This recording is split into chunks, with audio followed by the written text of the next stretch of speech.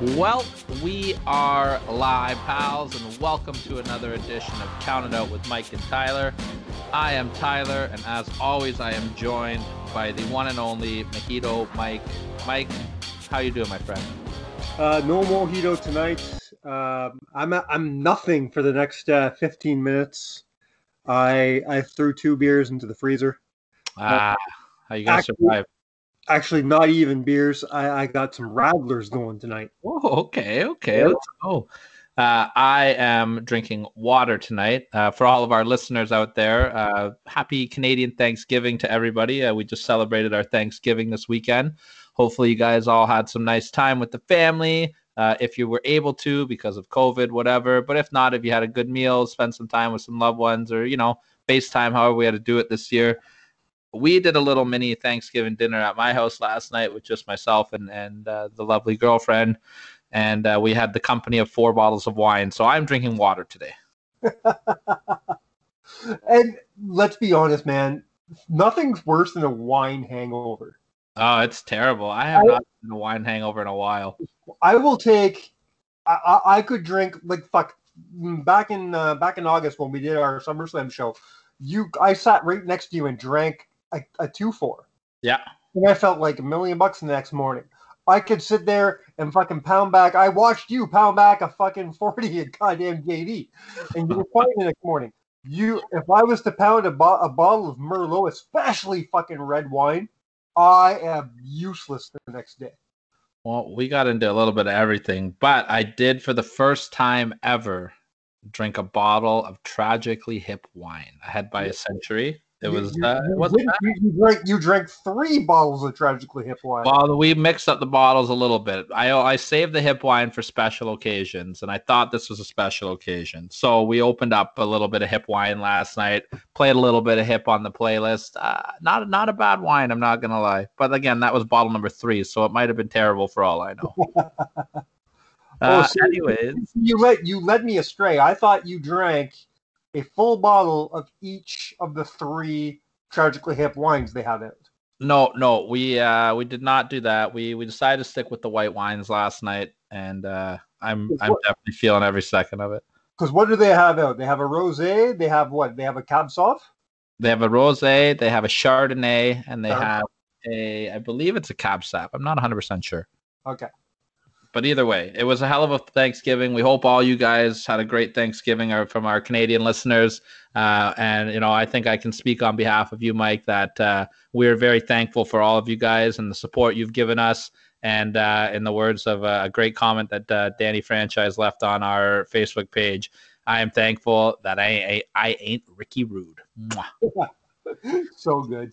Yeah, huge fan for that. And thank you for posting that phenomenal Thanksgiving package, the famous Thanksgiving package from WWF on our Facebook the other day. I need to watch that every Thanksgiving. Yeah, if you guys haven't seen that, head over to our Facebook page. I counted out 7. Back in the 90s and the 89, I believe I posted one from 89.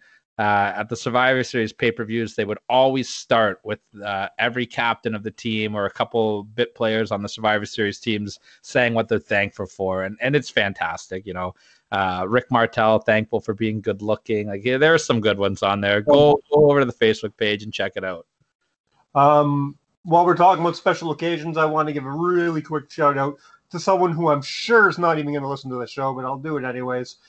Today is the birthday of my beautiful, wonderful wife, Lauren. So happy birthday to her. Absolutely. Happy birthday, Lauren. Thank you for allowing Mike to play with me on the Count It Out podcast. Let's get into business, man. Today we are continuing our Halloween theme, as you could hear by the Gangrel entrance music there. And we're going to be counting down the top 7 Halloween themed gimmicks. Is that how we're putting it? Sure. Yeah. The top 7 scary gimmicks, Halloween horror gimmicks, whatever you want to say. Yeah. Anything that instills fear, We're going to go top 7 horror-themed gimmicks. That's what we're calling it, because I've already made the artwork for the episode. We might as well call it the hardest list Mike has ever had to put together. Yeah, this one I think this is gonna be one I think that's gonna be greatly debated, because there are a lot of big time players, and there are a lot of mid card acts that just had great Halloween or scary gimmicks. So I'm excited to see what you came up with. There is no fucking way I'm not going to catch heat for this list in one way or another. Absolutely. Because there's no right way to do this list. So, I have like 28 fucking honorable mentions. And I can't wait to talk about all of them. I can't wait to hear what your number 7 is. But before we get there, let's talk about what's going on in the world of wrestling right now. Let's start off with the WWE and the WWE draft. What are your thoughts on some of the moves they made, Mike? I'm going to have to let you hold this one, man. I have not been paying attention to WWE as much as a couple of the other promotions. I did not watch Raw or SmackDown this week. I caught the clip notes. I know they broke up the New Day. I know they broke up Heavy Machinery. But other than that, I know nothing. So anything you have to tell me is going to be news to me. Well, the big moves are Seth Rollins went to SmackDown. Braun Strowman went over to Raw. Bray Wyatt has headed to Raw. Kevin Owens, Aleister Black are on SmackDown. The New Day and the Street Profits have swapped tag titles. So now New Day are the Raw Tag Team Champions and the Street Profits are the SmackDown Tag Team Champions. Overall, the draft didn't really do much for me. They've set up Hell in a Cell with Randy Orton and Drew McIntyre, which it's nice to actually have a Hell in a Cell match to blow off a feud for once. And we'll talk about Hell in a Cell next week. Wink, wink, nudge, nudge. You know what? You say that, and I get that. I get it. Cool. But at the same time, whatever happened to, a guy only getting a couple shots at a title? This is what, his third title match in 2.5 months? Yeah, and I guess the way that Randy just came out and just said, I'm Randy Orton, and I'll take a rematch if I want one because I've earned it because I'm Randy Orton. And I'm down with it. It works for me. Yeah. And Drew and him have a great rivalry going. It's personal now because Randy keeps attacking Drew's friends, the legends. So, Drew's happy to get in there because he just wants to get his hands on Orton and inflict pain on him. Yeah, I mean, the match will speak for itself, I suppose. I'm not too sold on the story right now, but I have no doubt it'll be a good match. Randy, you put him in that cage and he always does something cool. Yeah, Randy's been fantastic this whole year. He's been the MVP, in my opinion, of the pandemic era of wrestling. Randy, we're going to have... I was just about to say we're going to have a Randy list, not like we did a couple months ago. I mean, you did mention the 25 beers that you drank during that list. So. Yeah. Randy, you say he's been a highlight of the pandemic era. He's been a highlight of the last 15 years. Absolutely. Randy is one of the best wrestlers of this generation. I have no problem saying that.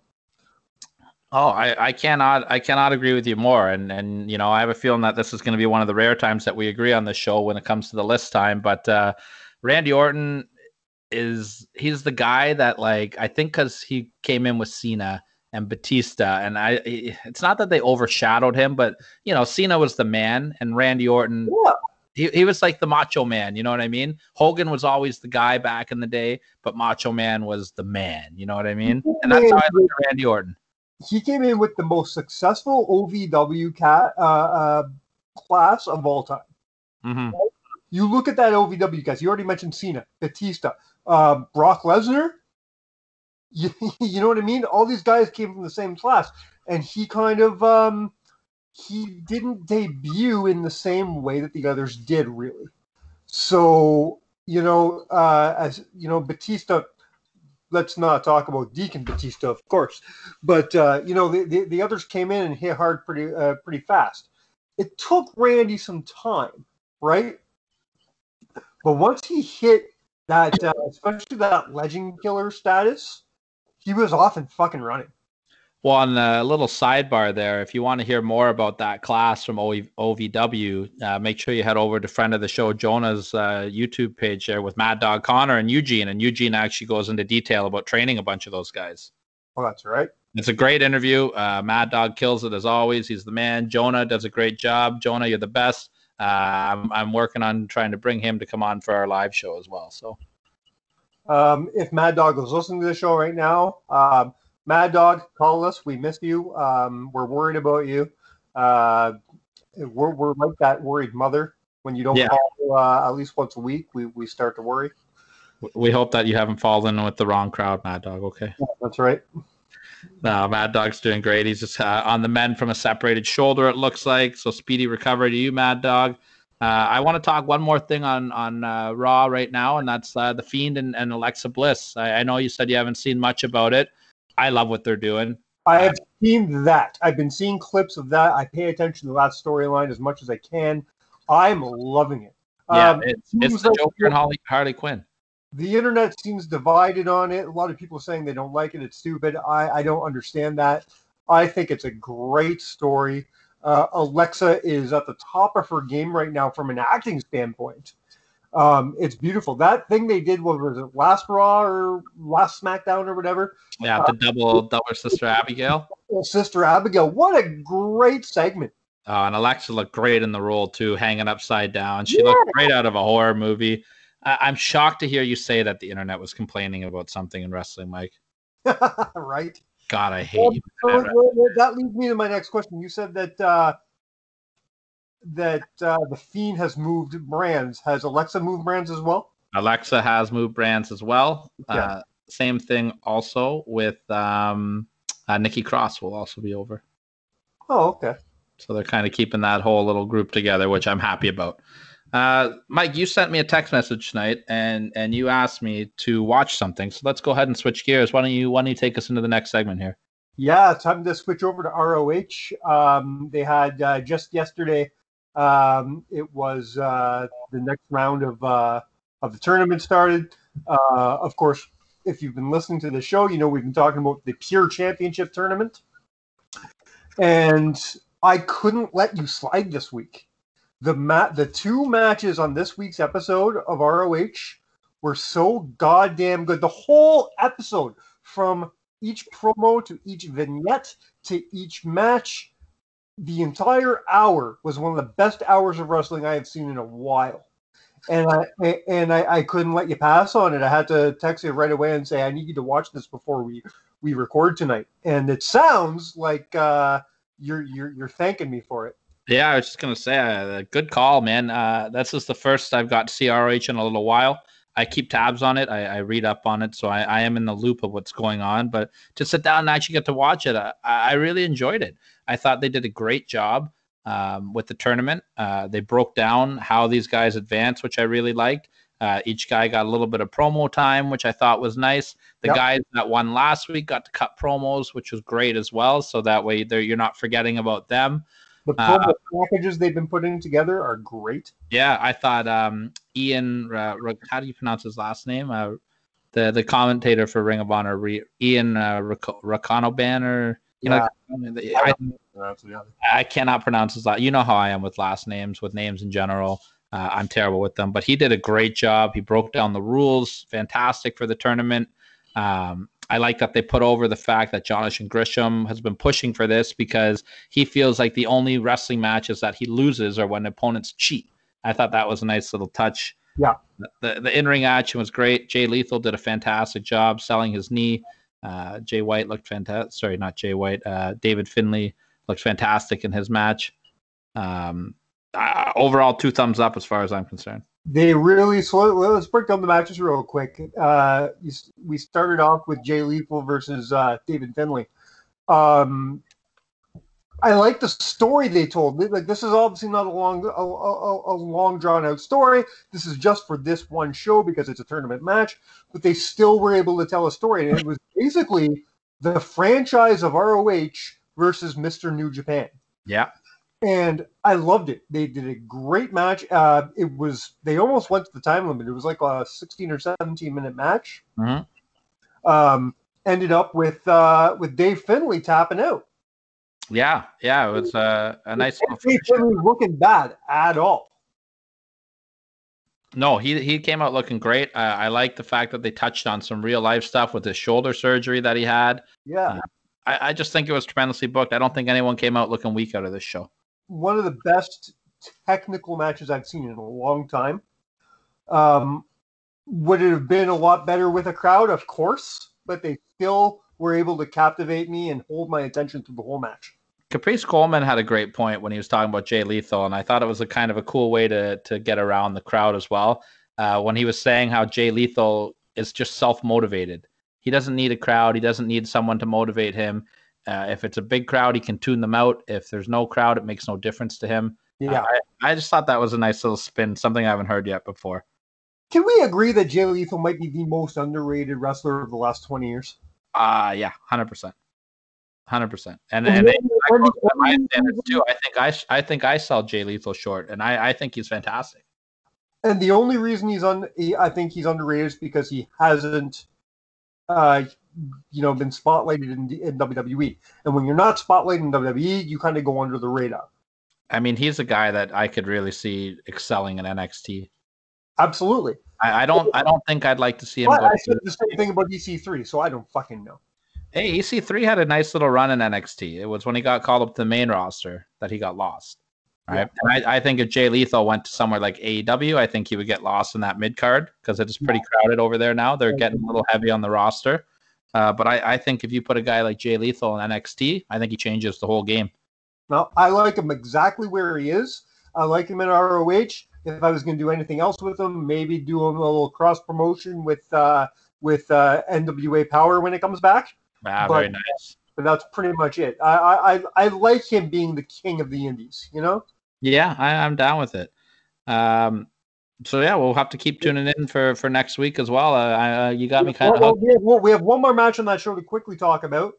We had the newly married Octopus, Jonathan Gresham, taking on Matt Sydal. Mm-hmm. And Matt Sydal, anybody who is worried that Matt Sydal has lost his touch because of that incident in AEW a few weeks ago. Nah, you're crazy. Go watch this match. Sydal has not missed a fucking beat. Nah, they look great. Both these guys were fantastic. His character work is on par. Doing that whole third eye thing he's been doing.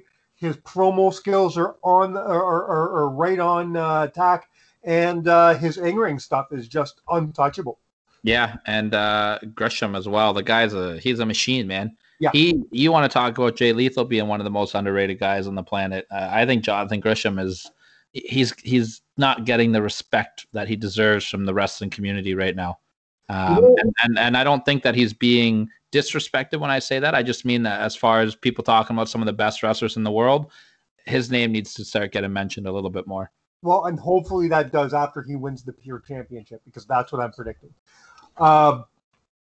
With and the other reason I think maybe he's underrated or underappreciated, I never realized until this tournament started exactly how short in stature. Yeah, Gresham is. He's got the Taz. He's got the Taz syndrome. How many people does Matt Sydal tower over? Oh, true, right? You know what I mean? Not a lot. So, which is also good for his personal life, because his new wife and my dream wife, Jordan Grace, I'm glad that you mentioned at the top of the show that your wife does not listen to our show. Yeah. But Jordan's only like 5 foot. When I met her last summer, I towered over the woman. Yeah, well, you're like a skinny Andre the Giant. You're very tall. That's funny. All right, I got one more. One more thing I want to talk about news wise, and then I told you that I've got a little bit of surprise of something I want to talk about with you tonight. Yeah. But before we get to that, which I think is going to be good, let's talk about something that's bad. Lars Sullivan. Can I just cut ties already, please? So even when Lars was on Raw before he got hurt and all that stuff happened with all of the what was the issue with him again? The behind the scenes stuff. I want to say he had something to do with anxiety attacks. He had some anxiety attacks, and then some stuff on social media came out about him being racist, I believe, right? And then the gay porn stuff. Not and like that matter at all. No, not that there's anything wrong with that, Seinfeld. No, that's I mean.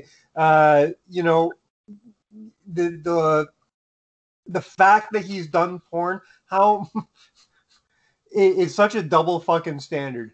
You know what I mean? Yeah, I How think many it's of the more women racist. have done stuff like that? But as soon as a man does it, and God forbid he fucks another dude.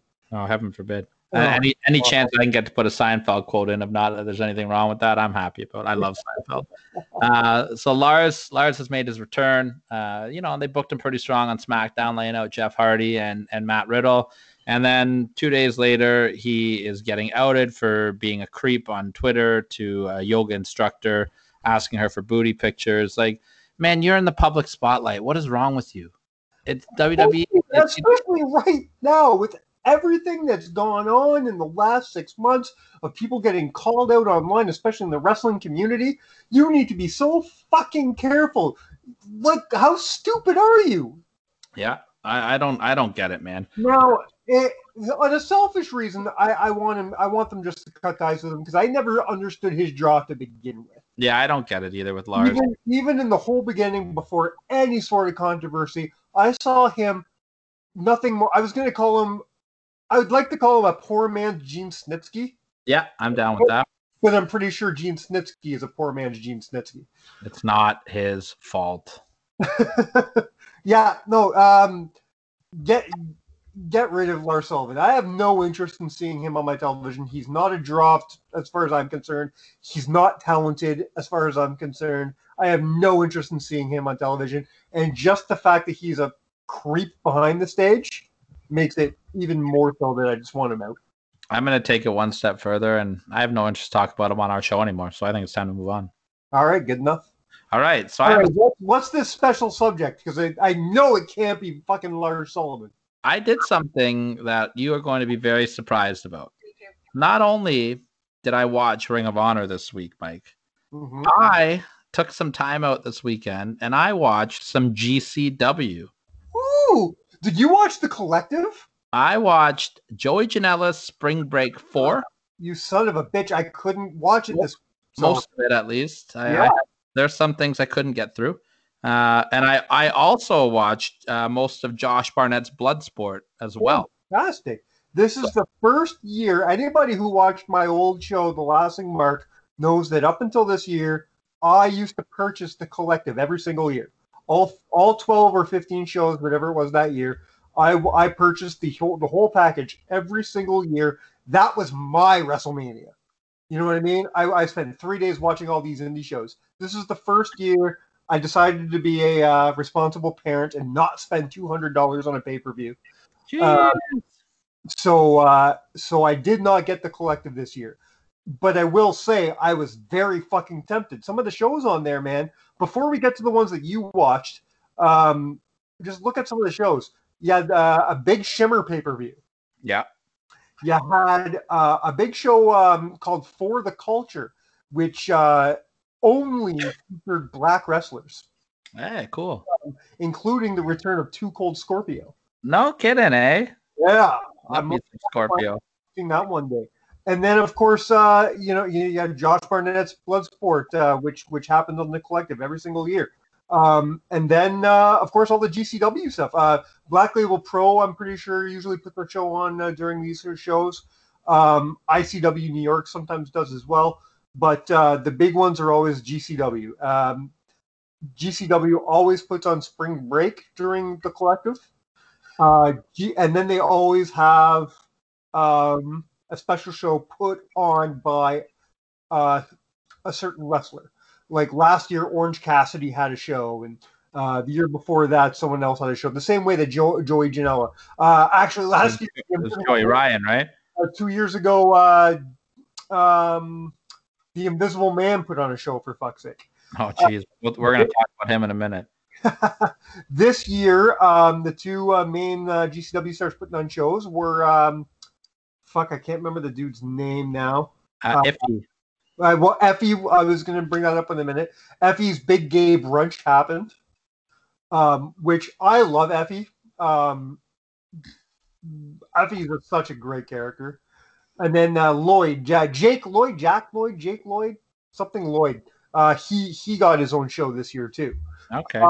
But let's get to the important ones. Joey Janela, he puts on this Spring Break every year. Let's break it down.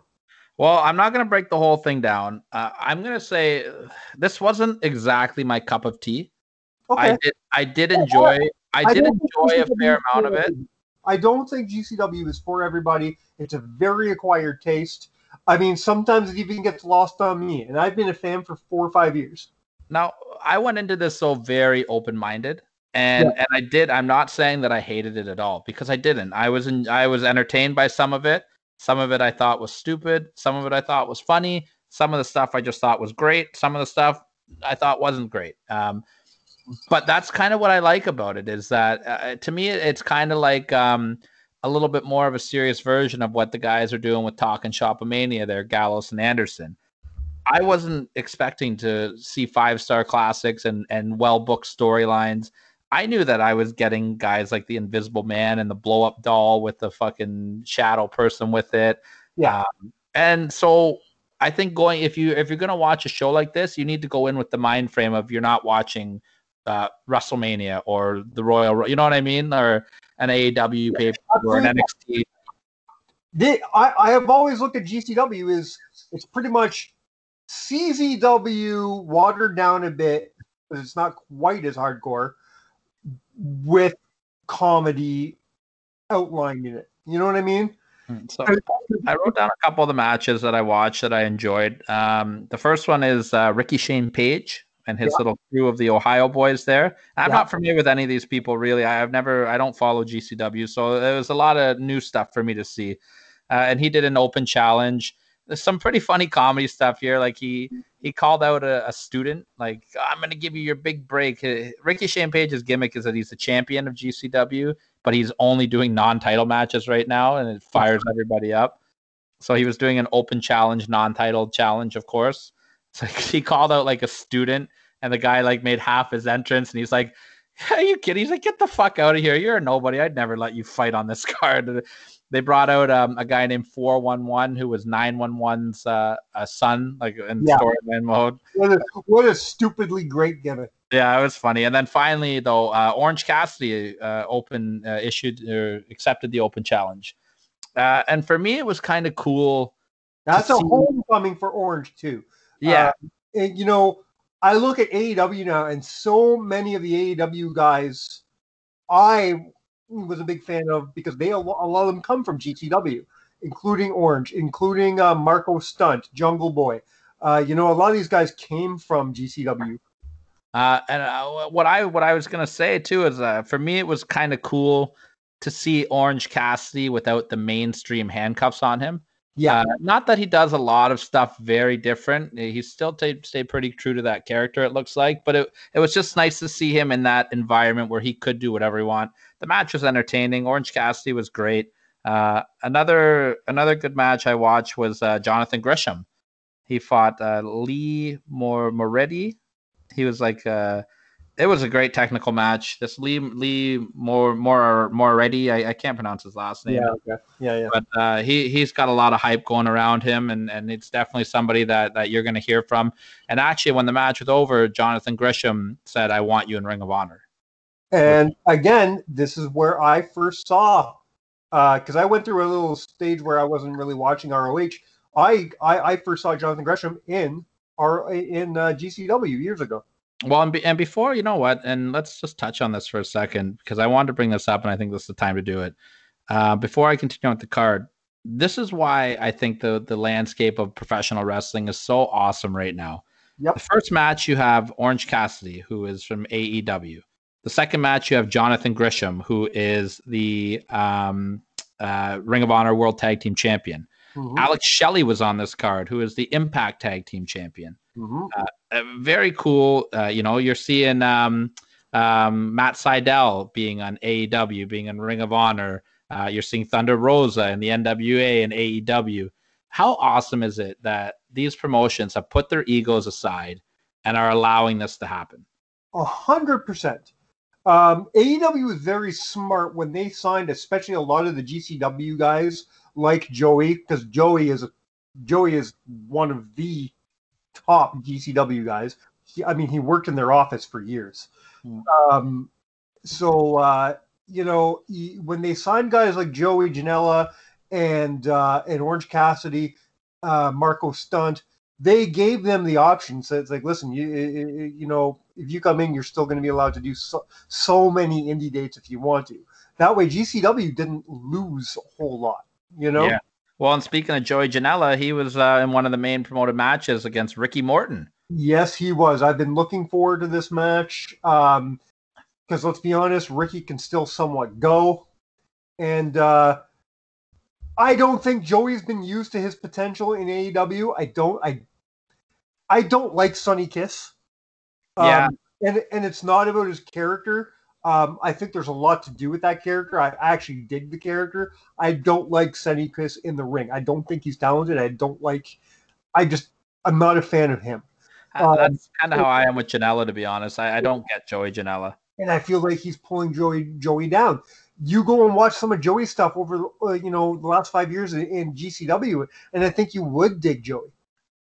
Well, maybe I'll take a look back. Maybe I'll get our listeners and you to maybe tell me a couple matches to check out. One of these days, I'll probably do a top 7 GCW list and basically force you to watch some of this stuff. Fair. I'm down for that. The other big attraction on this show, and by the way, Ricky Morton did look great. One thing, though, I did not like about this show is that too many chair shots to the head. Yeah, GCW's bad for that. They're known place for that. They're known for death matches. Yeah, and which was the main event, which I could not watch that one. They did a tremendous video package between it, though. Alex Colon versus Matt Tremont. Tremont is a fucking beast, man.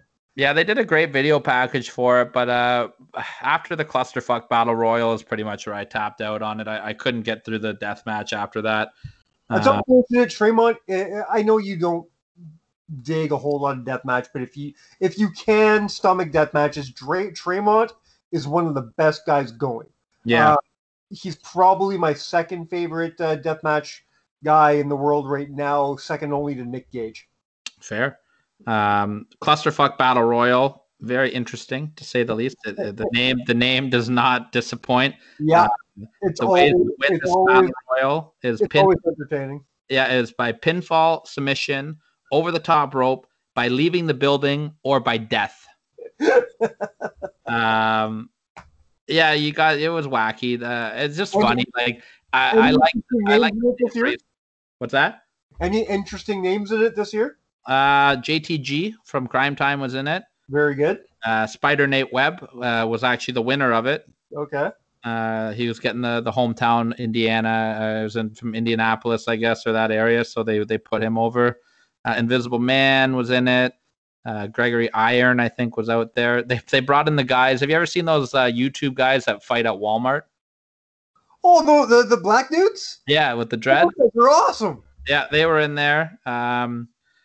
It is what it was. It was a clusterfuck. It had its moments of entertainment. It dragged a little bit for me. It was pretty long, but I'm glad they didn't do what they did last year. I was expecting you to say they brought in Superhuman. No Superhuman. No Superhuman this year? No. And then just real quick, too, I want to touch on the Bloodsport pay-per-view, which I skimmed through it. I didn't have time to watch the whole thing. Okay. But a couple matches I really enjoyed were Homicide against Tom Lawler. Now, before you get into it here, let's really quickly explain. Bloodsport is very much a mix of professional wrestling the way you know it and MMA. Yeah, it's like the old Pancreas promotion.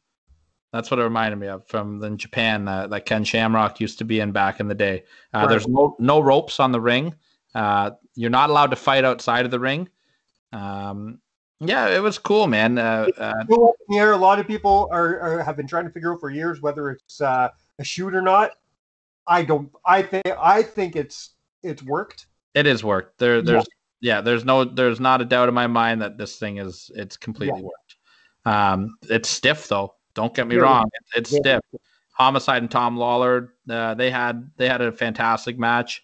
Have you seen a lot of Tom Lawler? Because you're not a GCW guy. I haven't seen a lot of him. No, I keep tabs on him. I read about him. I know he's done some great stuff in MLW as well. Yeah, I'd like to get into a little bit more of that as well. But yeah, no, they were great together. Davey Boy Smith Jr. and Josh Alexander fought.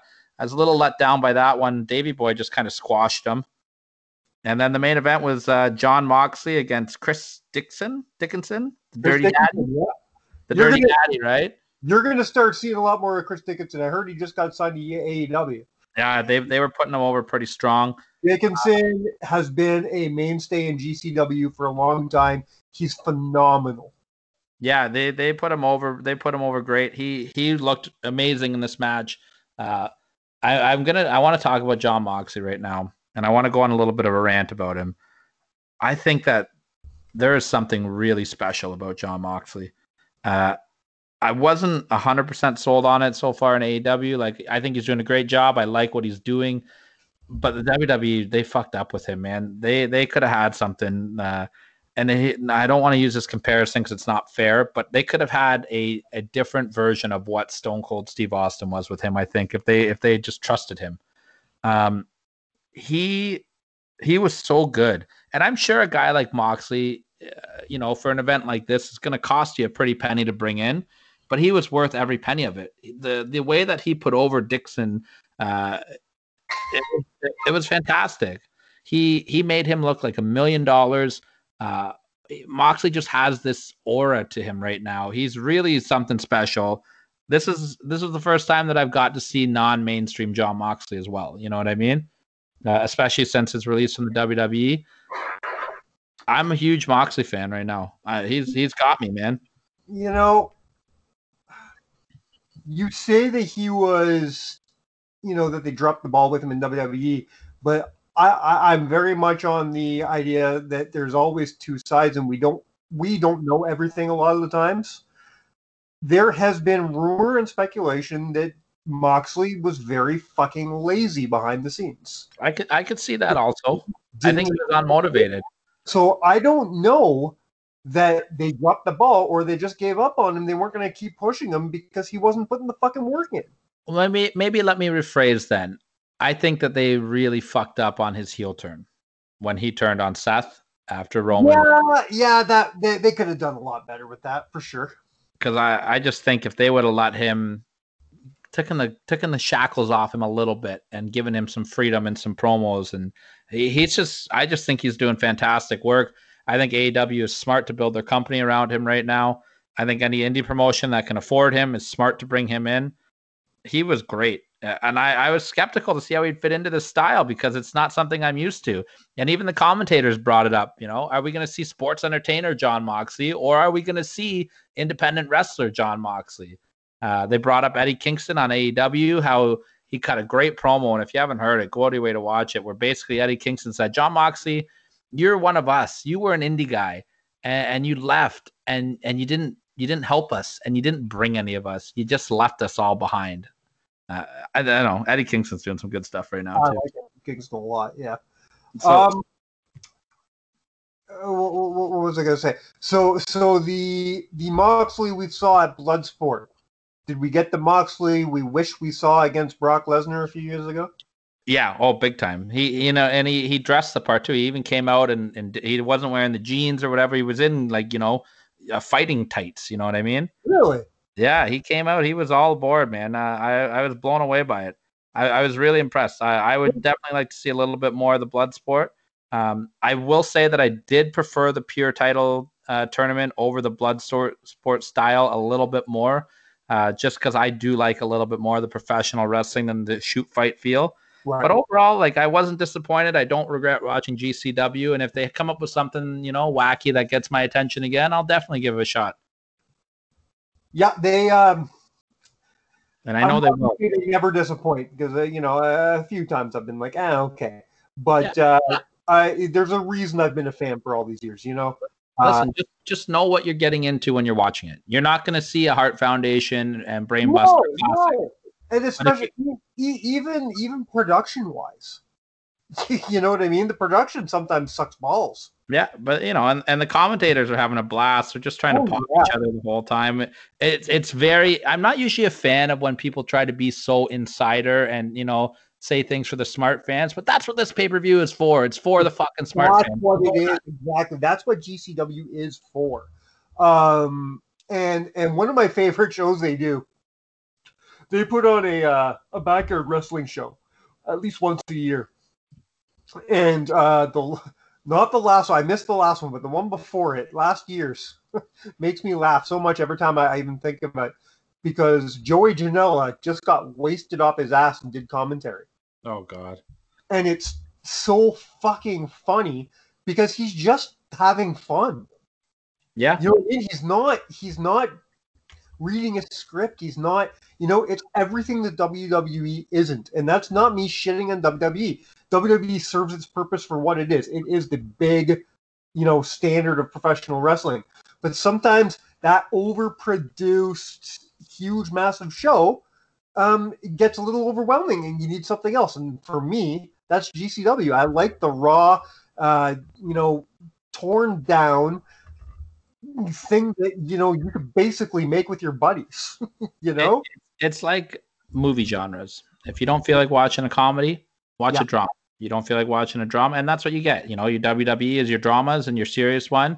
Maybe you want to watch comedy, you watch GCW. Maybe you want to watch action, you watch an NXT. You know what I mean? Like, I just like that there's so many different options to watch right now. Everyone stop shitting on everything, lighten up a little bit, have a little bit of fun, enjoy the wrestling product. I couldn't say it better myself. People, all they want to do is shit on the product right now, and yeah, there's a lot to shit on. But go find the stuff you like, and if you're not enjoying it, stop fucking watching. Well, that's it. No one's forcing you to do it. Yeah. If I don't like a TV show, I stop watching it. Exactly. Right? Exactly. It's not really hard. Real quick, Mike, too, you triggered my memory when you said Nate Webb as well. I did watch something else. I watched the David Arquette documentary you told me to watch. Oh! Look at me go, eh? Holy shit, you've really been busy. No kidding. Look at me go. Okay, what did you think? I like how our definition of me being busy is me sitting on my fucking ass and watching hours of wrestling, by the way. To be fair, I've also done some housework as well in between. I just got for those of you that heard that was my girlfriend laughing at me in the background because that was blatant lie. She's probably you half filled the dishwasher, you fucking mook. Oh, I wish we had a dishwasher. I just did dishes for an hour tonight cleaning up our Thanksgiving dinner. It was a hell of a journey. Either way, I digress. The David Arquette documentary, I don't know how I felt about it. I didn't think it was as good as you told me it was. I thought it was very good. I feel like they portrayed David Arquette to be too much of like a joke and a loser in it. It just made me feel sad for the guy. The scene where he is in the backyard fighting and these jabronis are just talking shit about him and beating the fuck out of him with light tubes made me sad. Like, who the fuck are these kids? Like, I don't know. That rubbed me the wrong way. I thought it was really good. The stuff with RJ City I thought was great. Yeah. Once they got past that little beginning part there where it was, I just felt like they were really like, I know they wanted to drive up some sympathy. That was kind of like the thing, but I think it went too far. It was supposed to be this guy getting, as bottom as he possibly can go. And that's what that was. That, you don't get more bottom than doing some shitty fucking backyard show where some big fat fucking out of shape cocksucker is calling you a fucking idiot. Yeah. I will say it's worth watching. I did really enjoy it. I thought it was really good. I've still not given him my number one spot on the celebrity list, though. I'm sorry, I can't do it. But the guy does love professional wrestling. I actually did. I took a shot in the dark and I tried to reach out to David Arquette. Obviously, he didn't see the tweet I sent. But I've tried several times over the last 3 years. So I would love to try to get David Arquette on here. I think he would be fantastic. I am a fan of David Arquette. So, with anybody who hasn't seen the doc yet, if you are wondering if he is an actual fan or not, I don't know if there's anything out there that I love enough to force me to wax my asshole and have it put on a movie. But you see him wax his asshole. I thought that was your pre-show preparation before we go live, pal. Yeah, pal. All right, you say a couple things for a minute, Well, I go over to that freezer and grab my first Radler. I love the fact that you tell me to say things after we just told the exact last thing on our news list. Like I literally have nothing to talk about now.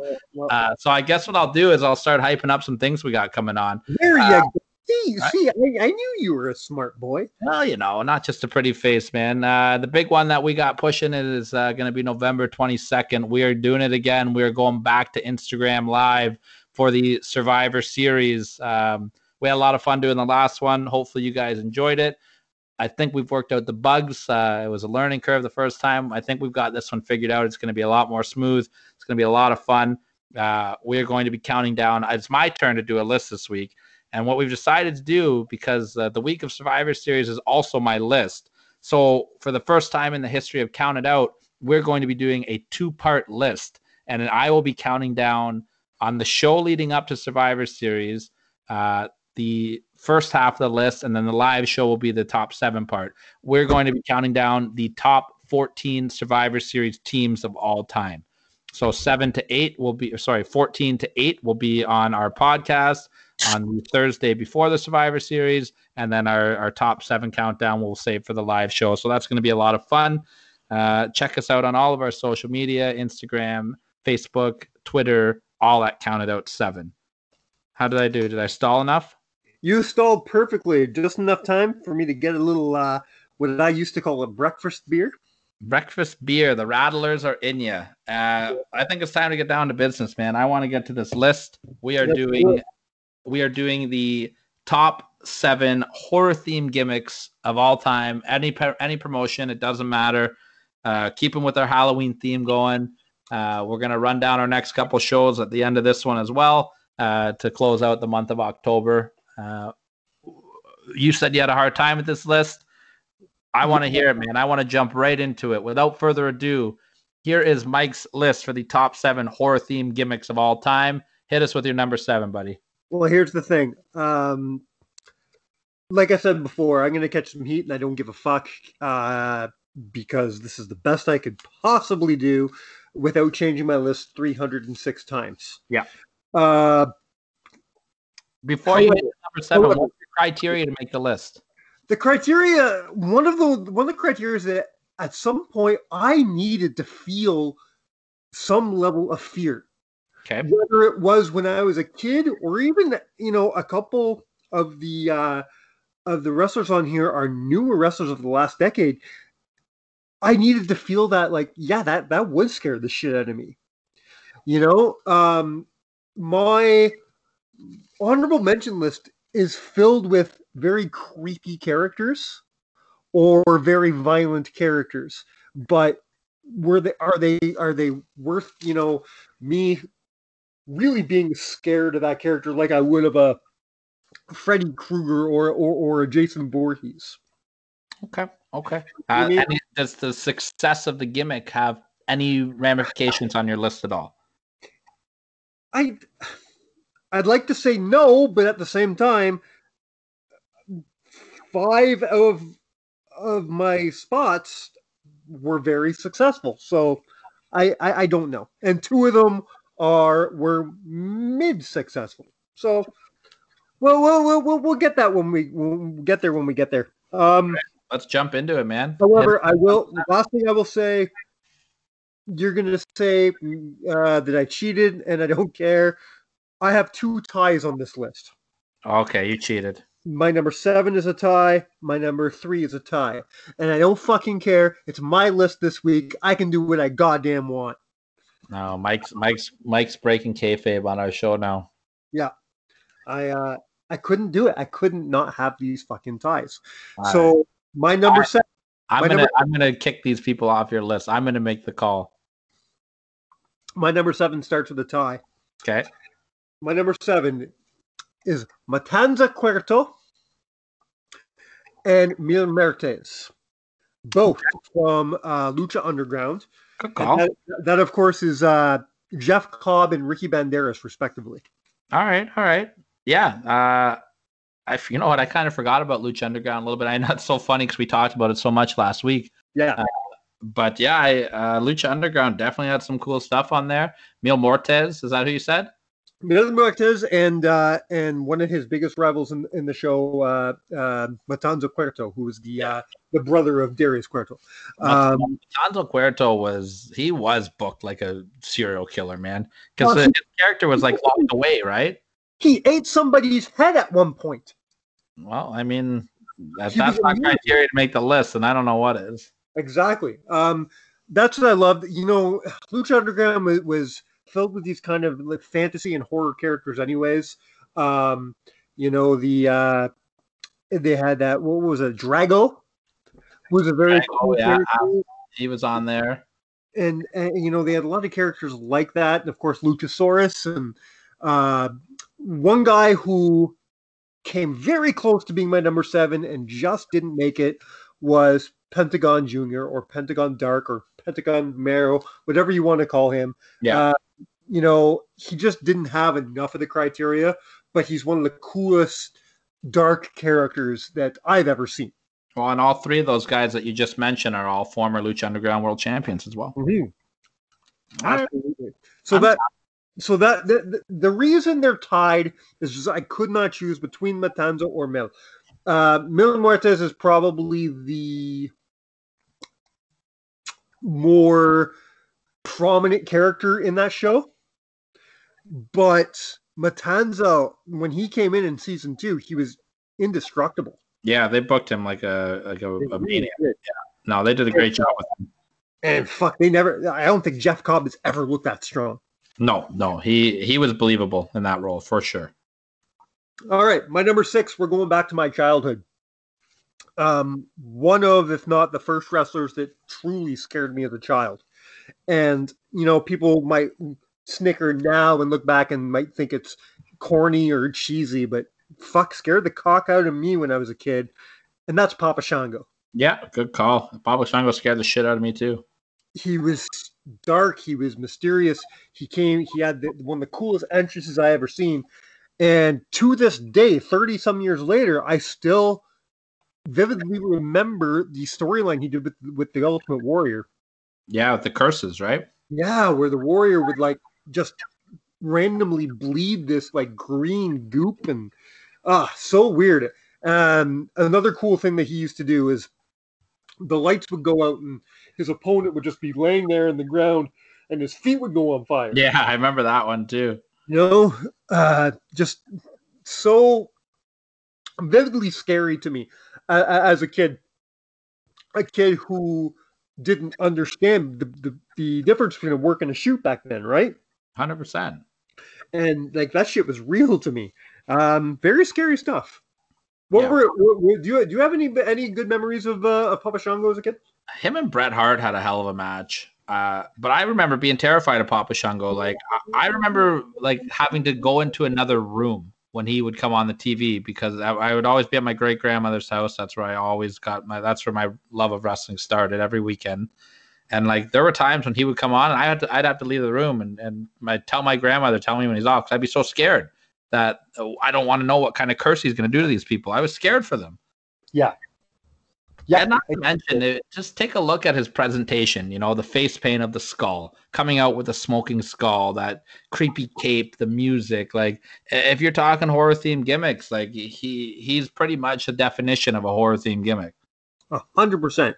You know, he was this voodoo witch doctor, and you're right. It's weird. It's silly if you really break it down, but goddamn, it worked in the 90s. Now, did you know that they were going to bring Papa Shango back during the Attitude Era? I did, and he had a mask made for it and everything. Yeah, and then the day that they were going to debut it, they decided to put him in the Nation instead. Yeah, it's funny the progression of that character, or of that wrestler, I should say. He goes from being a voodoo witch doctor, yeah, to the Extreme Fighting Machine. Yeah, the Supreme Fighting Machine. The Supreme Fighting Machine. You're right. To a pimp. Yeah. Well, and then the Nation was in there as well, and then the pimp. Yeah. Well, he was still Kama Mustafa during the Nation stuff, wasn't he? Yeah, but I guess so. He was kind of in that weird little limbo spot there. He was just kind of generic at that point. Yeah. One of the coolest things he did, and it was, to me, it was almost a throwback to the Papa Shango stuff. You remember he, as Kama Mustafa, he was feuding with the Undertaker, and he stole the Undertaker's urn and had it melted down into chains. That big chain, yeah. I Yeah. actually remember I saw the Undertaker and Kama fight in a casket match in the Newmarket in the Ray 20 Rec Complex. Oh, shit. House show? House show, yeah. Ooh, very cool. Yeah, that was very. That's something I would have thought that Papa Shango would have done too. You know what I mean? Yeah, no, and he kind of had that little run with Taker, and it's funny to think about how much he actually feuded with Taker. Well, right? behind the scenes, he was part of what's it called, the BSK, BKS, whatever it is. Bone Street Crew, or yeah, I think it's BSK. I think that's what it is. Yeah, but which is Undertaker's little clique. I think it was Taker, Yoko, Henry Godwin, the Godwins, yeah. But they were very tight, and just like Shawn and Razor and Shawn and Diesel, they like to work each other all the time. It was really no different with Taker. Taker liked to work his boys too, so he worked Kama a lot and he worked Yoko a lot. Yeah, no, absolutely. I think Taker teamed with all those guys during Survivor Series one year as well in '95. That's right. Yeah. All right, man. We're off to a good start here. So my number 5. I'm going to be honest with you. My number 4 and my number 5 could easily be switched around, and it has been several times. It really doesn't matter to me. They're pretty much. It doesn't matter which way they go. So we're going to do my number 5 as a character who's gone through many different promotions. Probably known best for WCW, but that's not where he started and it's not where he finished. We're talking about the Taskmaster. Kevin Sullivan. Yeah, wonderful. Because even before he was going by the Taskmaster, he was the devil worshiper in Florida, right? With the purple haze. And that's why I don't want to just focus on the Taskmaster. I want to focus on Kevin Sullivan, because his character developed so much, but he always had that dark devil worshipping thing to him. Yeah, you know what? And let's take a little bit of a deep dive on Kevin Sullivan, because, like we said, he started out with that character in Florida with the Fallen Angel. I think was what Nancy Benoit was called. Is that her name? Dark Angel? Something like that, yeah. Something like that. He had the purple haze with him. Legendary feud with Dusty Rhodes, and they would call him the devil. He went on WCW Taskmaster. Where people believed he was a devil worshiper. Yeah. Oh my God. Yeah. Like people, and I think he might have been a little bit. In all honesty, he made a bunch of the tabloid rags. Yeah. And not even, I'm not even just talking about 30 years ago. I'm talking about 10, 12 years ago, right after the Benoit incident. He was on the fucking Inquirer or whatever, the fucking Inquisitor or whatever the hell it is, talking about how this devil worshipping guy may have been involved with his ex-wife's death. It's like, fuck. Yeah, it's crazy, the believability that he portrayed, and who knows, maybe a lot of it could have been a shoot. We don't know for sure. He had that great angle in Smoky Mountain too, where he just bloodied the hell out of somebody with a spike. Do you remember that? I do, yeah. It was very graphic. And then, let's talk about his relationship with King Curtis Ikea, who was the weird looking, the leader of the Dungeon of Doom, if you will. Yeah, what a weird character that was. King Curtis Ikea is on my honorable mention list. And that's kind of like, he's the godfather of horror, as far as Kevin Sullivan calls him, right? And a father. And then, Kevin Sullivan has this run with the Dungeon of Doom, which is so fun. And I don't want to get too deep in it. I don't know if they're on your list or not. But from there, too, let's talk about the stuff he did in Ring of Honor with, BJ Whitmer and Steve Corino also. Absolutely. And we just talked a couple of weeks ago about the stuff he did in Impact with Rosemary and Sue, fucking whatever her name is. Sue Young? Yeah. You know what I mean? A few appearances in Impact. He was the referee for Clockwork Orange House of Fun match between Raven and the Sandman in the early days as well. Yeah, man, he's The got man's been everywhere, and he's got not only is he scary as fuck, he's got a mind for it. I mean, there's a reason he was the head booker in WCW for all those years. yeah, and he was so scary that he scared the Radicals in the WWF.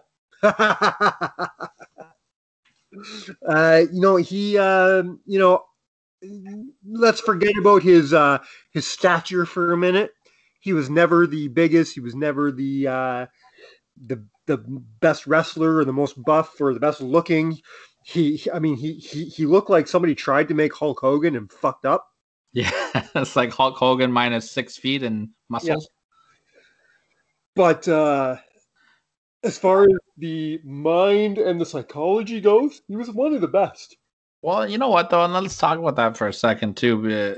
The fact that he looked like a fucked up Hulk Hogan you mentioned, that's what my one problem is with the NXT system is it's too cookie cutter. You know what I mean? Everybody looks the same. Everyone acts the same. I like having that versatility. I like having a crazy guy like Kevin Sullivan on my card. And you know what? It doesn't matter how he looks because he was fucking over. He was a top heel everywhere he went. He didn't need to have all the muscles. He didn't need all that shit. He was the top fucking heel everywhere. And I mentioned to you a couple weeks ago, or a couple days ago maybe, that for one of our next watch-alongs, something I want to do is the episode of Baywatch where all the WCW guys were on it. Oh, God, he's hilarious on that. Kevin Sullivan makes me laugh so fucking much. Ric Flair tells a great Kevin Sullivan story also on his on Flair's old podcast, which Flair's old podcast was the best because he just didn't give a fuck what he said and it made everybody uncomfortable. But he told a story about how for Flair's birthday, and I might have told the story on air before, and if I have, I apologize. But for Flair's birthday, Flair and his wife and Sullivan and his wife all went out for dinner and they got polluted. And Sullivan went to the bathroom and got buck naked and took a candle and shoved it up his foreskin and lit it and walked out into the restaurant. Ric Flair said he's got the longest foreskin in professional wrestling. That's what he'll go into the Hall of Fame for. That's it. Oh man. So now I'm curious though, what was your toss up? What's next on the list then, right? That was your number 5. My number 5. So let's see what your number 4 is and where the big dilemma is here. I'm intrigued now. My number 4 is one of the greatest, if not one of the greatest managers of all time, Paul Bearer. Okay. I like it. Yeah, Paul Bearer, man. He's got to be on this list. Spoiler, the only non-wrestler to be on my list. Okay. How they can take a guy like Percy Pringle and turn him into what they did is just a work of genius. Well, and a lot of that's got to go to Percy, though. Oh, definitely. He has that background as being a mortician, right? Yeah, but it's you say that, but that has nothing to me. That has nothing to do with anything. I'm sure if I was to walk into a funeral home right now, I'm not going to see a guy going, "Oh yeah." Won't you? You don't know what kind of people are working down there. But he had this character again, going back to my childhood and things that actually fucking scared me. You have told your fucking Paul Bearer story on this show. I was just about to say, you just took the words right out of my mouth. I told the story when he actually yelled at me and did scare me as a child. But he was scary. And then just when you didn't think he could change or reinvent himself, he hooks up with Mankind. He does the whole thing where he has his fucking face burnt and he goes back to his original hair color. And he drops all the makeup and the dark clothes, and somehow he's scarier. Yeah. and then you have the Ministry of Darkness, where he's basically, it was weird. In the first half of his career, he led the Undertaker. Yeah. Then the Ministry came, and he was a minion of Undertaker, a servant. Yeah. It was cool, his character evolution. All of the character. And let's not forget his work that he did on the Funeral Parlor as well. What a great talk show. God, yes. You know, go back. You want to talk about creepy, man? Like, go back and watch a segment from the funeral parlor. And everything was great about that, from the lighting, the music, the set, Paul Bearer's tone, but the tone of the commentators too. Vince was just creeped out by it. They would talk in that, oh, this is very scary. Paul Bearer is terrifying me, right? You know what I mean? Like him and Piper and Macho would always talk so low key during that thing to give it that extra little creep effect. And even when he was playing a face, he was still scary. Oh yeah, well, guys, he was just a scary character in general. But he was a scary guy that you could root for. He one of my favorite Addams Family. Yeah, one of my favorite Paul Bearer moments is a face moment, and I think I fucked up my words a few minutes ago. I meant to say even when he's a face, he's scary. But one of my favorite moments is a face moment, and that's SummerSlam of 1994. When he comes out and opens that urn and the light shines out. Oh, yeah. What a triumphant moment for that character. Oh, and how great he reacted to it, too, right? Yeah. And then, you jump 2 years, and you have that exactly 2 years, come to think of it, right to SummerSlam 96. And you have him take that urn and he smashes it over the back Undertaker's head, reinventing the character once again. The thing that I'm glad you mentioned the urn. My favorite spot that they always did, and I don't know how they always timed it out so well, would be back in the early days of The Undertaker when Paul would lift the urn up and Taker would sit up. Like, I don't know how they timed that out. Yeah, there must have been some sort of count or something. Like they had it timed down perfectly.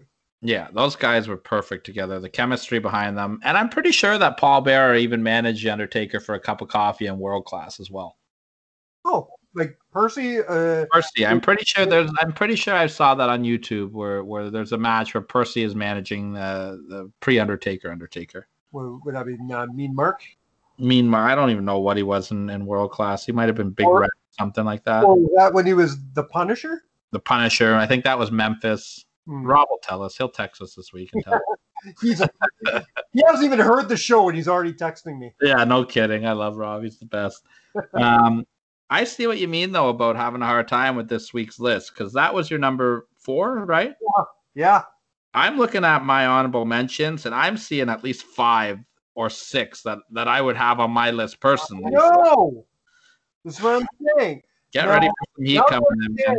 Now you understand why my number 3 is a tie. All right. I think I know what you're going to say here. My number 3 is a tie between Mankind and Kane. Okay. I was close. I got one of the two right there. I thought you were going to go with Kane and somebody else. Kane almost didn't make my list. Yeah. I had to go revisit Kane because Kane never instilled that fear in me. But then I went back and I really watched some of his matches, and it's very obvious that he really studied things like Jason Voorhees and Michael Myers and those characters. Then you have Bruce Pritchard's original inspiration for making the character, and he's got to be talked about. Oh, he's one of the greatest characters of all time. And to say he's not scary is stupid, because he was. He really was. Even after maybe he even got scarier after he took the mask off. Yeah, he went through that run there. But if you want to talk about Kane at his peak, you got to talk about the early days of Kane, when he would just come out and lay out people. When those lights went out and that music, that organ music hit, like, people knew they were about to get fucked up. And you can see a lot of inspiration in the Bray Wyatt Fiend character to that, a little bit of that extent now, Can you believe it's been 23 years since the first time we saw that character? Well, a little bit of a spoiler for next week's show. We are definitely going to be talking about Kane again. I would hope so. So Kane is, of course, tied with Mankind. With Mankind, I want to focus mainly on that first year or two of his character. Yeah. Those early vignettes of him sitting in the dark room and the Hannibal Lecter mask. 15 years old when that character first debuted, and it scared the fuck out of me. I didn't know what the fuck I was seeing. I was familiar of Cactus Jack, but it took me months to realize that was him. Yeah, me too. I was going to ask you how long it took you to realize that was him. It took a long time. Would you classify Cactus Jack as a horror character? Cactus Jack is on my honorable mentions. Yeah, okay. I respect that. Originally, I thought about just putting Mick Foley on the list, but I can't. I had a hard time putting Mankind on my list because the character really swayed away from what it was. Yeah. I mean, if you ask Mick Foley himself, he would probably say that Dude Love was his scariest character. Most likely. I remember the story he told quite a few years back when they were doing the first Cyber Sunday, and he's sitting there crossing his fingers, hoping to God they don't vote for Dude Love because he didn't bring the dice for it. Oh, God, gotta love Mick Foley. A friend of the show, Mick Foley. Now, as we got a tweet from him, I'm calling him friend of the show now. We're big imagine, you know, the first time you see that character, and he's got that mask on, and they're very prominently showing the bald spots in his head and the disfigured ear, and he comes out and he sits on the edge of the ring and he's stabbing himself in the fucking leg and pulling more hair out of his head.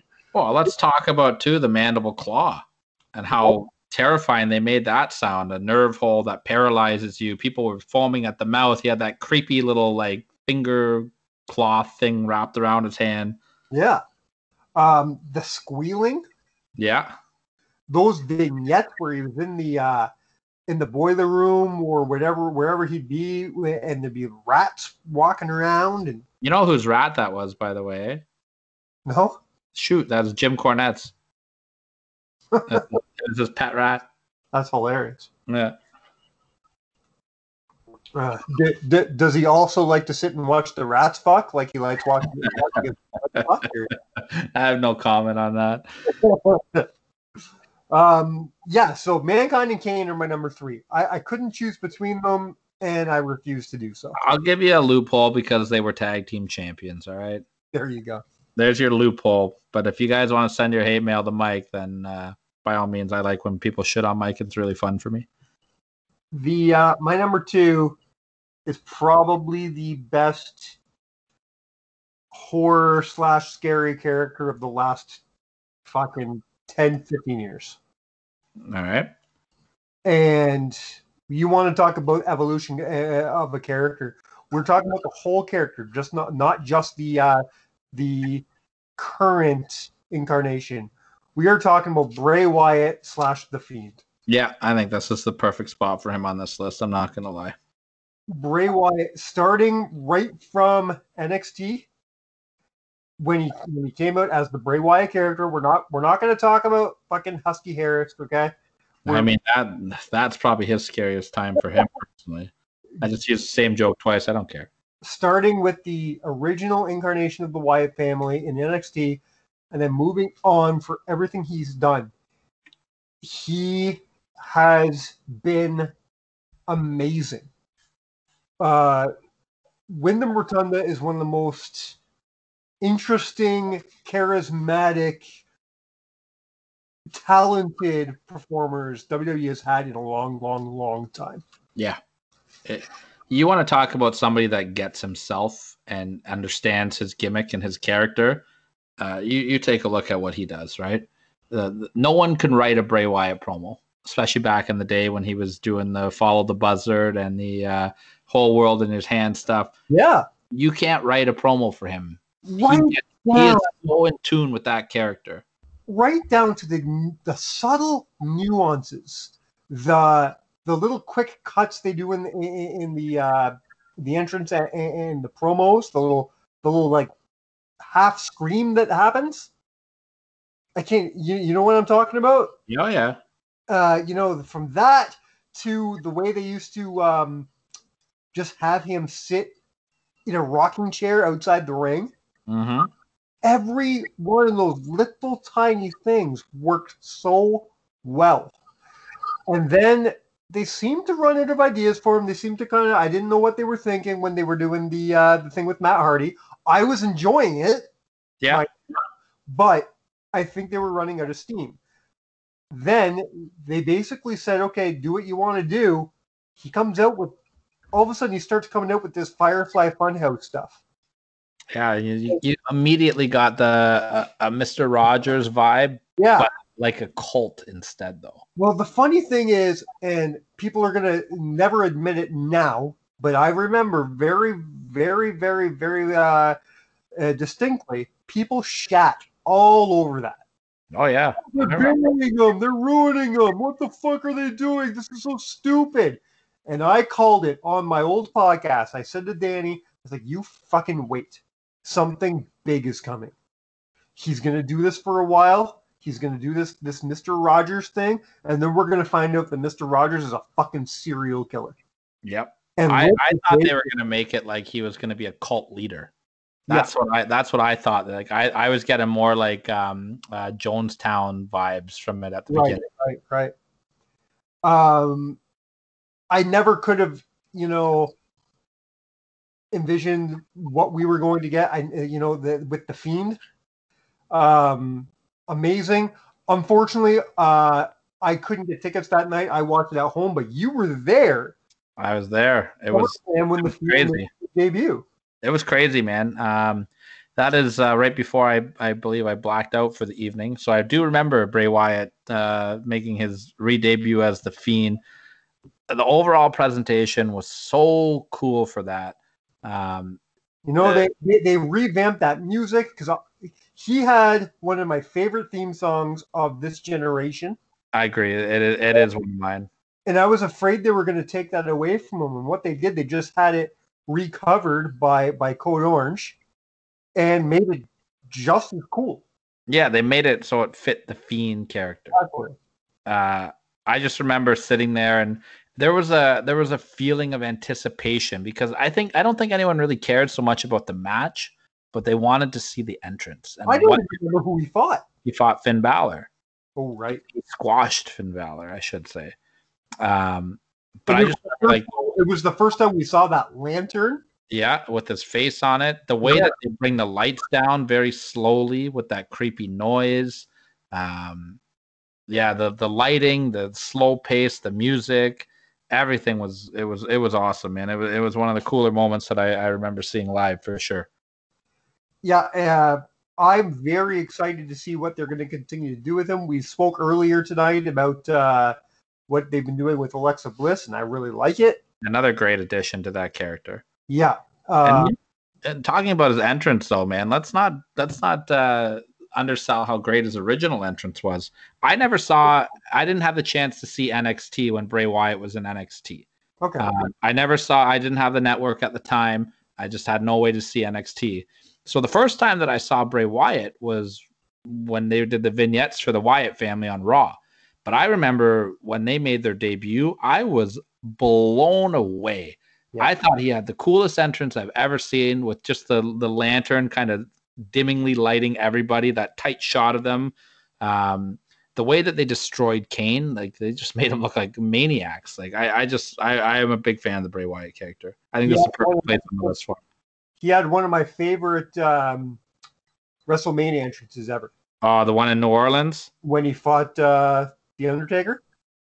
Oh, okay. Is that the one with the scarecrows then? Scarecrows. I like the one the year before where he fought Cena and they had the band play him out live. Oh, yeah. I like that one too, but I really like the Scarecrow one. Scarecrow was cool. Like for me, the one at WrestleMania 30, like because it was in New Orleans, so you already had those voodoo vibes. Yeah. Like I dug a little bit deeper, like when I watched that, and I was just thinking, like, what would the Bray Wyatt character have been doing the whole week that all of a sudden led to having this creepy band and these creepy masks playing him out to the ring? You know what I mean? Like. I just thought it was fantastic. The stadium with all the lights was a visual that I will never forget. I just thought it was one of the best WrestleMania entrances that they've done in a long time. And I don't think we've seen the last of Wyndham Rotunda or Bray Wyatt. No. I think we're going to get another big resurgence on this character. Well, we've come to the moment, Mike. Well, I hate to play the obvious card, but I think it's obvious You have to. that Damien Demento. that the greatest. We don't say that fucking name around me, sir. I never told you my problems with Damien Demento, but I hate Damien Demento. Boy, I look forward to hearing that. You tell me that one off air. But obviously, in my opinion, the greatest horror base character in history is, of course, The Undertaker. See, here's what I don't get about this, though. You know, you had a couple ties on your list. Yeah. Why wouldn't you just put The Undertaker and Paul Bearer together and open up a spot on your list? Because I don't see them as they don't have to be one entity. But wouldn't that be a better cheat code for you to do? I'm happy with my choices. All right, I'm just saying. This is the obvious number one, though. There's no way that you cannot, just from his stuff from 1990 until 1995. You know what I mean? Don't that industry stuff, man. Oh yeah, and that's what I'm saying though. Like before you even get into the ministry and the rebirth of the Undertaker, his initial run in the company is strong enough to be your number one. Mm-hmm. And then you put on top of that the ministry, which is like you talk about. You know, Midian is somebody that you can give an honorable mention to. Viscera, the Acolytes, you know what I mean. A lot of cool stuff. As a wise man says, a lot of meat on the bone with the ministry there. No wise man has ever said that, ever. Damn it. No, you're absolutely right. And he played he was already a scary character, but then he evolved to this different kind of scary, and he starts like crucifying people and kidnapping people, and he was no longer just this like undead wizard dude. He's all of a sudden this like cult leader that was like abducting people. It was fucking creepy. Yeah. Where to, Stephanie? That was I love that. For me though, I gotta go to the classic Taker, that initial run when he debuted at the Survivor Series, right from the get-go. Rowdy Piper put him over. Take a look at this guy. He don't look like he's having a good time. Like Piper was fantastic. I just love Roddy saying the word ham hock. Yeah. He, but that initial run, he no sold everybody for a year. He was untouchable. They protected him. Big program, even coming out of the Hogan program didn't hurt him. You know what I mean? And Hogan usually was like, that was the end of people's runs, And back then, it's almost, it's not a weird thing to happen these days, but back then, how often did somebody come into the company and win the championship within a year? No, never. Never. No one beat Hogan. Especially to have Hogan put you over. Yeah, and especially to have a heel, especially a heel. The WWF is a babyface company. Exactly. It always have been. Bruno, Hogan, Backlund, Cena, Rock, Austin, all their biggest champions of all time are all babyfaces. And you have this heel coming and squashing Hogan at Survivor Series 1 year later. Unbelievable, right? The no selling, the zombiness, but the fact that you took this character called The Undertaker and made it work. Because what a silly idea it is if you think about it. You're a dead guy, kind of like a zombie. Okay. What's the story when Vince calls them? They have that famous story. Yeah, you're based. Well, Taker was happy to have anything because he thought he was going to be the gobbledygooker. Am I speaking to the Undertaker? Yeah. Sure. Yeah. Of course. Better than Eggman. I'll be better than Eggman.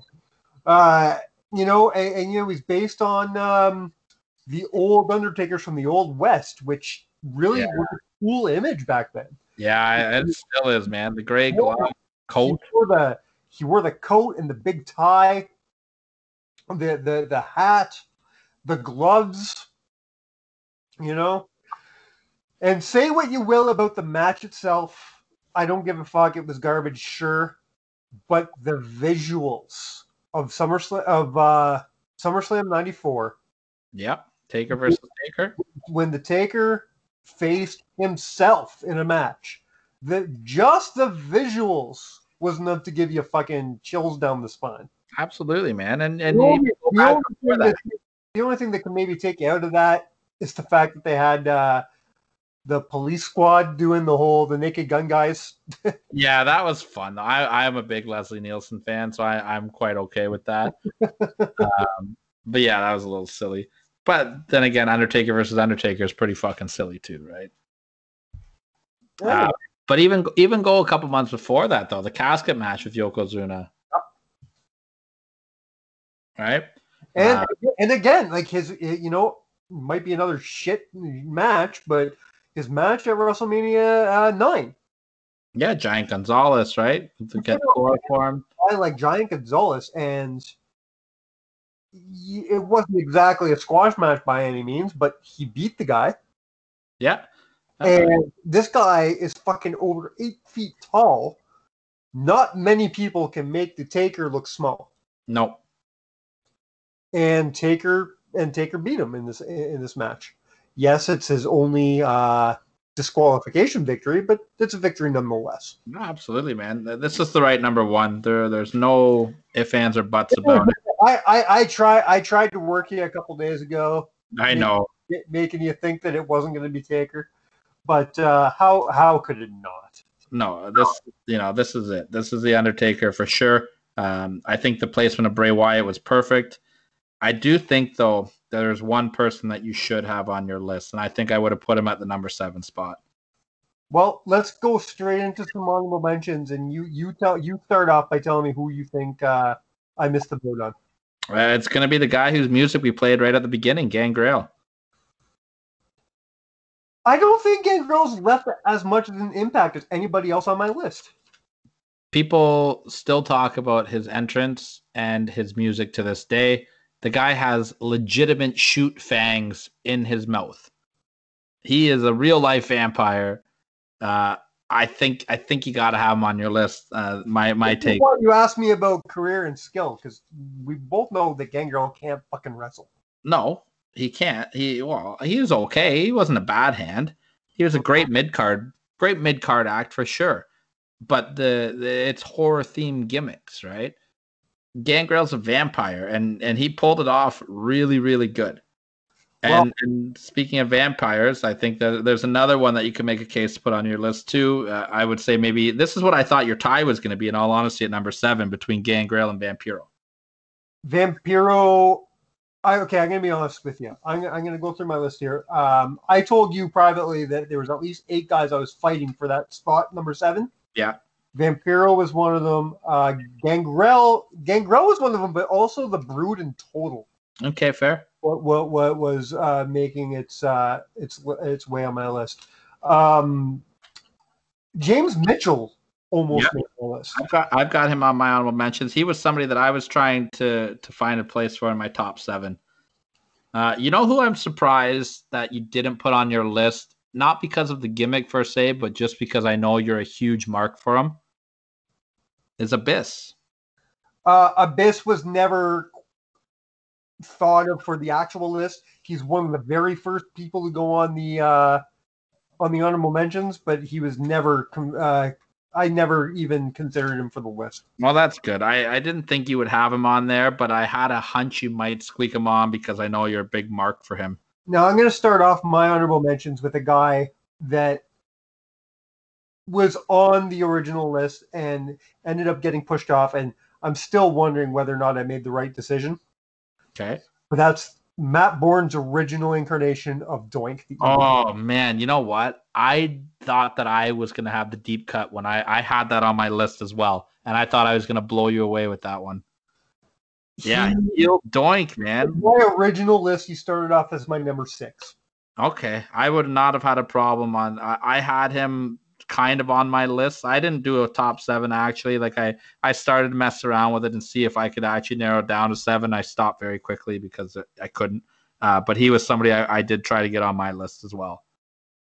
That character was awesome, man. I'm still very much on the fence whether or not I made the right decision or not, but it is what it is. Yeah, that's fair. Other honorable mentions. I'll go through a bunch and you tell me if I forgot any. Okay. And if there's anyone I think that's worth talking about, I might stop you too. Absolutely. Well, we already talked about Vampiro. Spoiler alert, we'll talk more about Vampiro in a couple weeks. Yeah, 2 weeks to be exact. Second normal mention for me is I want to talk about the original incarnation. Yes, he was kind of scary in WWE, but I'm talking Memphis Days Kamala.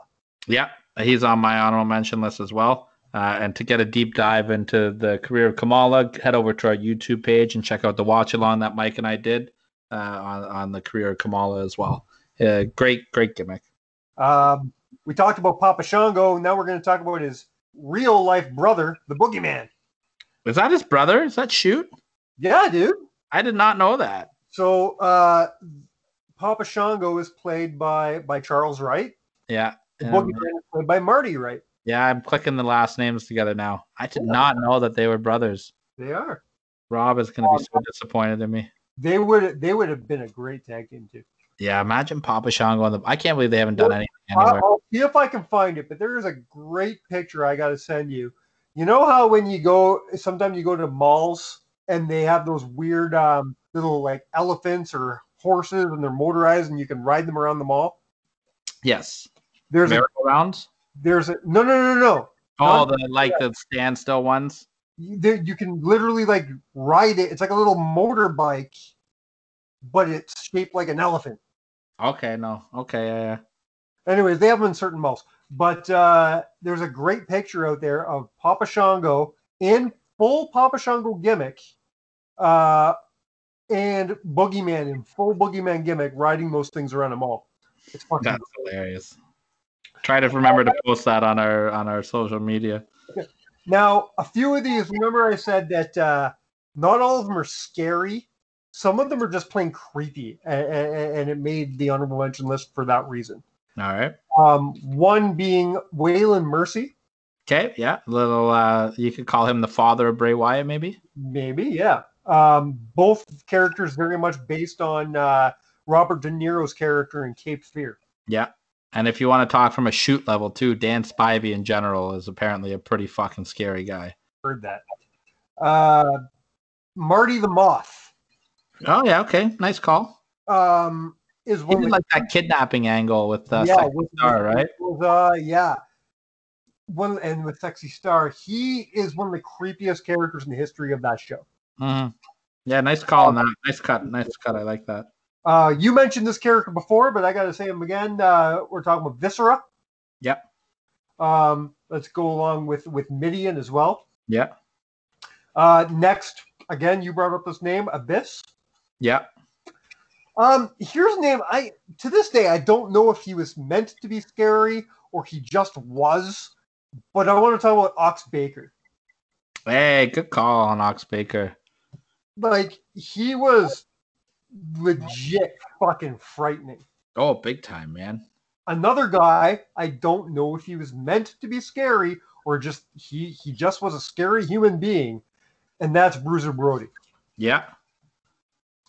And I'll just put one more name since we're talking about these guys. I've got Abdul the Butcher on my honorable mentions. Yeah, I would have got to Abby eventually. Yeah. Couple on the women's side, we got Rosemary and Su Yung. Yeah. Here's a throwback. The Wild Samoans. Okay, yeah, I'm down with that. Or the Samoan SWAT machine. Yeah, I'm down with that for sure. They were fucking scary, man. Especially the originals, man. Alpha and Sika. Exactly. Speaking of scary, I don't know if he's supposed to be a scary guy, but I'm afraid that if I don't put him on the list, he'll track me down and kill me. Danny Franchise. And that, yeah. Tommy Dreamer's terrified of his entrances every year. No, we're talking Meng, dude. Meng? Yeah, let's just say he's the number one. I feel like I should just start putting him on the list no matter what we're talking about every fucking week so he doesn't murder us. Meng, you are the permanent number one every week. Again, not scary, but so incredibly creepy that it's scary. Jake the Snake Roberts. Yeah, okay, I'm down with that. This guy scared the fuck out of me as a kid, okay? Watching the early WrestleManias, I was scared pissless of George the Animal Steel. I've got him on my list as well, man. Okay, Especially his heel run. Yes. When he was feuding with Bruno. Yeah. Maurice Vachon. Mad Dog Vachon, beautiful. The Missing Link. I've got him on my list as well. Raven. Okay, yeah. Before I go to my very last one that I really want to dive into for a second, I want to throw in some dishonorable mentions. Oh, respect this. Mordecai. Yeah, so you can put Kevin Thorne in there. And Kevin Thorne. So bad. And I want to talk about what is it called? The Zombie. The ECW Zombie. ECW Zombie. And we couldn't talk about the Halloween show without talking about the Yeti. Yeti, dry humping his way through everything. Right. I've got some more on my list, and this one actually comes from Victoria. Believe it or not, she contributed this week. We're going with one I can't believe you didn't even mention, named after your son, the Demon, Finn Balor.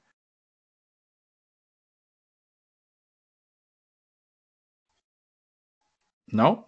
Are you that disbelieved? No, I don't know where Mike is right now. I'm going to bang out. Are you there? You there? Oh, I lost you. Oh, sorry. Did you hear what I said? No, the last thing I said was there's one more guy I want to talk about, but I want to hear if I missed anybody first. All right. Well, what I said is the one that Victoria actually gave me this suggestion, and Hillbilly Jim. What? Hillbilly Jim. It's not Hillbilly Jim. We're not talking about theme music this time. It's one that I can't believe you haven't mentioned, and maybe it's the one that you're saving, but named after your son, the Demon Finn Balor. Holy fuck. I can't believe that went over my head. Yeah, good call. Good call, Victoria. I've got a few on here that you missed, that I think you missed. Going to FMW, I've got Leatherface. Yeah, I saw him on a bunch of other lists. He didn't make mine because I'm not familiar with him. Yeah, he's basically he's Corporal Krishner from back in the day. Yeah. And I think he got fired from FMW for legit going shoot in a death match and driving a nail in somebody's throat. Oh, fuck. I've got Luna Vachon. Yeah, okay. On my list. I also put Scary Sherry on there just because I love Sherry. Yeah, I thought about putting her on. I wasn't sure. Another woman I've got on there is Daphne. Yes. Some love to Daphne, and even throw Crowbar in there as well. Crowbar, you can give Crowbar a little bit of love with Daphne together. Okay. I put the Crow version of Sting as well. Not so much scary, but the movie The Crow. I see it. I think it's worth an honorable mention, especially that original, when he didn't talk for a long time and would just stand there and point the bat. He scared the shit out of Hogan. Very true. I put the Great Kabuki on my list as well. And my last honorable mention I put down was Broken Matt Hardy. Oh. Wonderful. Okay. Yeah, I wouldn't have thought of Matt Hardy, but I can see where you're coming from. I'm going in the broken universe there. None of those would have made my list per se. I would have probably fought for Gangrel on the list. I might have made a case for the Boogeyman just because, it's kind of like Papa Shango. The gimmick suits exactly what we're talking about. Not to be mistaken with the Boogie Woogie Man. Not to be it's Boogie Woogie, baby. Let's go. Love me some Boogie Woogie. Do we talk about the Zodiac? Or? Yes. Good job. I was waiting for you to say no. Oh, yeah, fuck. Come on, man. I know. All right. One last one I want to talk about. And it's fitting I want to talk about him because we talked about ROH earlier. The guy I want to talk about couldn't make my list and technically is not even worthy of my honorable mentions yet. The reason I want to talk about him is because in a year from now, everybody will be talking about him. All right, I think I know where you're going here. I want to talk about Vinny Marcella for a minute. Yeah, I almost put him on my honorable mention after watching ROH today. Like okay, I don't know if you were following last year around the what's the fucking final battle, whatever the hell they call that pay-per-view. Yeah. When he was fighting Taven, he started a character right after the Kingdom broke up. He started doing this character, and he's perfected it now. And he cut a promo on yesterday's show, which led to the return of Matt Taven to ROH. His character has evolved into this almost Charlie Manson-esque guy. Mm-hmm. And he is cutting some of the best promos in professional wrestling right now. Yeah, he was good. I enjoyed it for sure. I would have been happier if Taven didn't come out and fucking squash him. I mean, you got to give him his big comeback, get his heat back, right? Yeah, but they could have done it with Vinny kind of playing the chicken shit heel, right?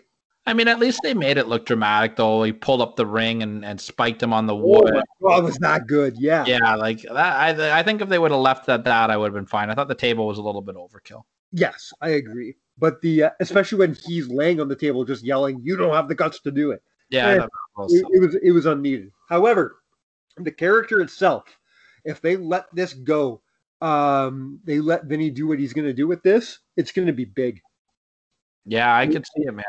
I really think so. I like Vinny. I liked him back in Kingdom. I thought he was extremely talented, and he's just proving himself more and more.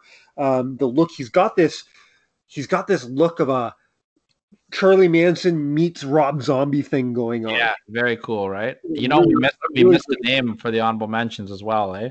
Who's that? PCO. Yeah, okay.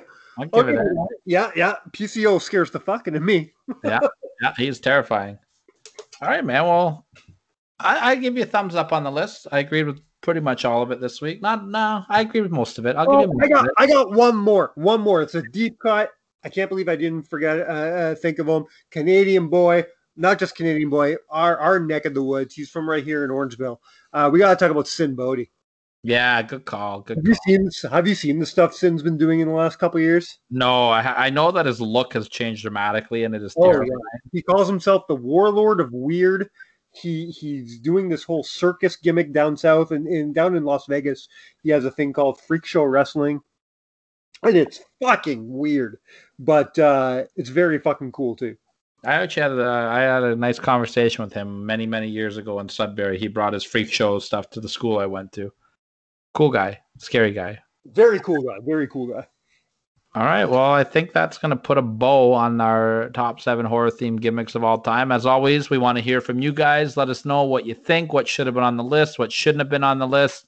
I was fighting for Gangrel. At least we played his music at the beginning, so I'll take that as a win for me. Mike, next week, we're giving you the week off, man. Oh, good. I'm sick of your voice. Yeah, that's fair. We're giving you the week off because in 2 weeks you're coming back with a pretty big list that we need to do a little bit of deep research on. So I'm giving you the week off, Mike. Next week we are going to be joined by friend of the show, Steve Bourne. Him and I actually did sit down about a month ago and recorded this episode, believe it or not. So pre-warning, we recorded it before Bailey and Sasha Banks broke up. We actually reported it the night that they broke up. So I'll talk about that again next week in a little bit more detail. But Steve and I are going to be counting down the top 7 Hell in a Cell matches of all time. Steve's a friend of the show. He is the host of the E8 podcast, which is it's a fantastic podcast that we'll talk about next week as well. It was a fun conversation, man. I'm really looking forward for you guys hearing this one. Steve knows his shit. He's a very smart guy. His list is good. Hell in a Cell is, I think, is very fitting to talk about in the month of October, and it ties in because next week is the Hell in a Cell pay-per-view as well. Maybe we will do an Instagram live or some shit like that right before that, where you and I can break down the Hell in a Cell card. Yeah, we could talk about that for sure. Yeah. We could do something like that. I am still stealing you next week. We do need to record an intro still for the show. Oh, okay. So maybe maybe we'll take the extra time to get one of the thousands of watch-alongs we need to get done. That is definitely the plan. You and I next week are going to sit down and we're taking a deep look into the career of the Road Warriors for our watch along. I put together a tremendous video of some of their biggest matches. We're going to sit down for an hour. We're going to pay homage to the late Animal as well as Hawk. Probably the greatest tag team of all time. One of the top 3 greatest tag teams of all time, if not. We're going to take a deep dive into that. Hopefully we can get that up next week for you as well. Are we not going to talk about Heidenreich? Heidenreich did not make the cut. No, absolutely not. No, although Michael Cole's probably scared of him still. He fucking should be. And then, Mike, you're going to come back in 2 weeks for a list as well, correct? I am, yeah. So what are we going with? Should we bury the lead, yeah?